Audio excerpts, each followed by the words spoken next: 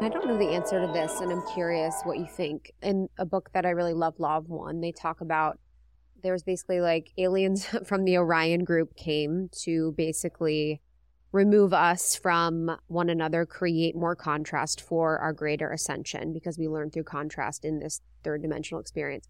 What do you think was happening, though? Who was the group that was causing us to basically turn against each other, to basically burn women at the stake, to mutilate women? Because if we're talking about a group of people that are wounded and victimized in this sense of women or witches, who is the perpetrators? Other planet? Like, you know what I mean?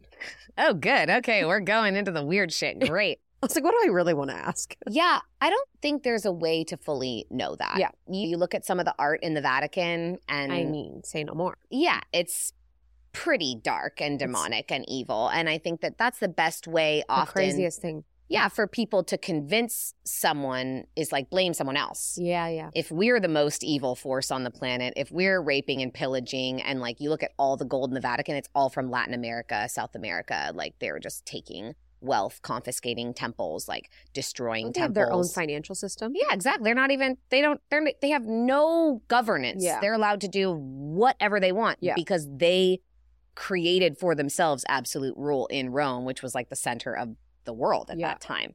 I don't know. Are they reptilians? Certainly seems like it. Something that I really try to focus on, we were talking before about bringing witchiness into your everyday. The pillar of my work and what helps me do everything is, okay, so where is the witch hunter within me?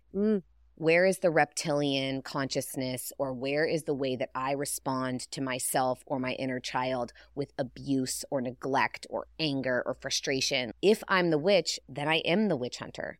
If I am the embodied priestess, like I am also the perpetrator. And so I just look at how am I perpetuating the things that I don't want within myself? How am I being unkind? Where am I pilfering more resources? Whether it's even just like my health or my time, like, or spending too much time scrolling or whatever it is, I really just look at, okay, how can I deal with that internally? If I'm an expression of the macrocosm in my little microcosmic reality right here, what can I do about it?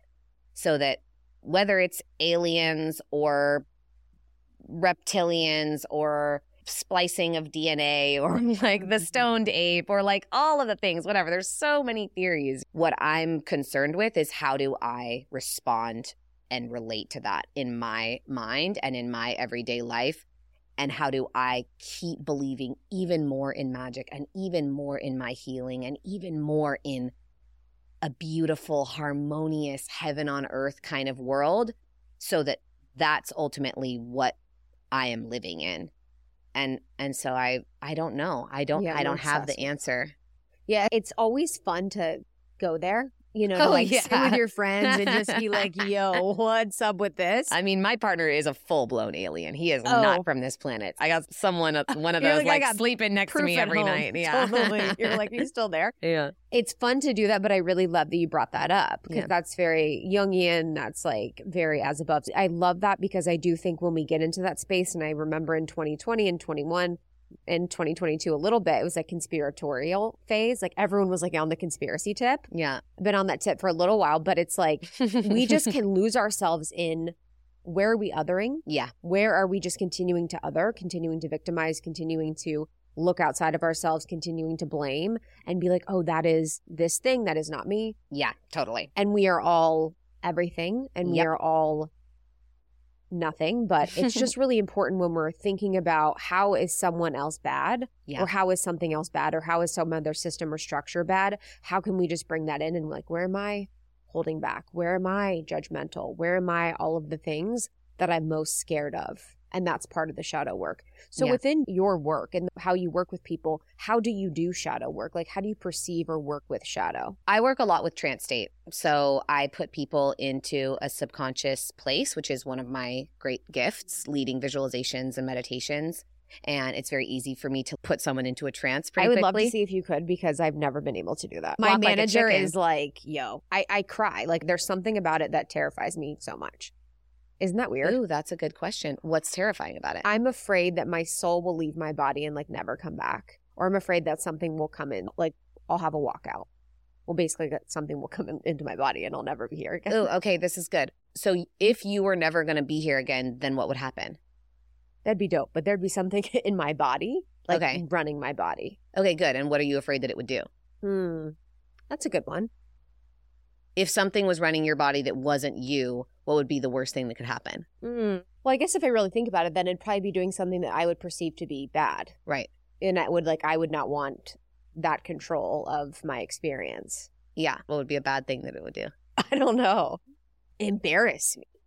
Oh, yeah, good. But if you've already left your body, then like, what the fuck is it going to do? Yeah. Or maybe hurt people I love. Yeah. Hurting other people. Yeah.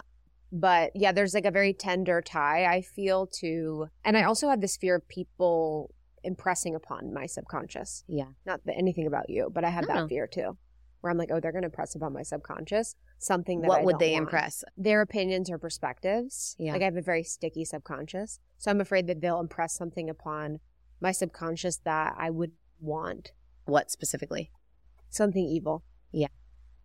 Something dark. So how do you experience evil? What would be something evil that could be impressed upon your sticky subconscious? It can be very dark, but as you said, as above and so below, even a small way. So what my question would be to you, and like, again, it goes so much deeper. I'm like, let's do this. What I'm curious about is if the story is that there's this deep, dark evil, right? We can conceptually have awareness of something as truth, but it's a lot more difficult to embody it. And you're like in the mind, in the body. So I'm curious, like, if you can look at yourself, even like in your partnership, right? Like in the healing process of going through that, in like questioning, did I or did I not do anything wrong or whatever it is. Like, I'm not familiar with what questions you're asking yourself, but where is the micro evil that you're allowing into your life or that you're saying to yourself? Thank you so much for tuning in to Morning Microdose by Almost 30. We hope you enjoyed waking up. As always, we encourage you to take what resonates and leave the rest. If you enjoyed this trip, tune into the full episode on the Almost 30 podcast. All episode information can be found in the show notes. Make sure to subscribe, and if this becomes a part of your morning routine, be sure to share it with a friend. We have new inspiring doses Monday through Friday. Follow us on Instagram at Morning Microdose and follow Almost 30 at Almost 30 Podcast. Thanks for listening. We'll see you in the vortex.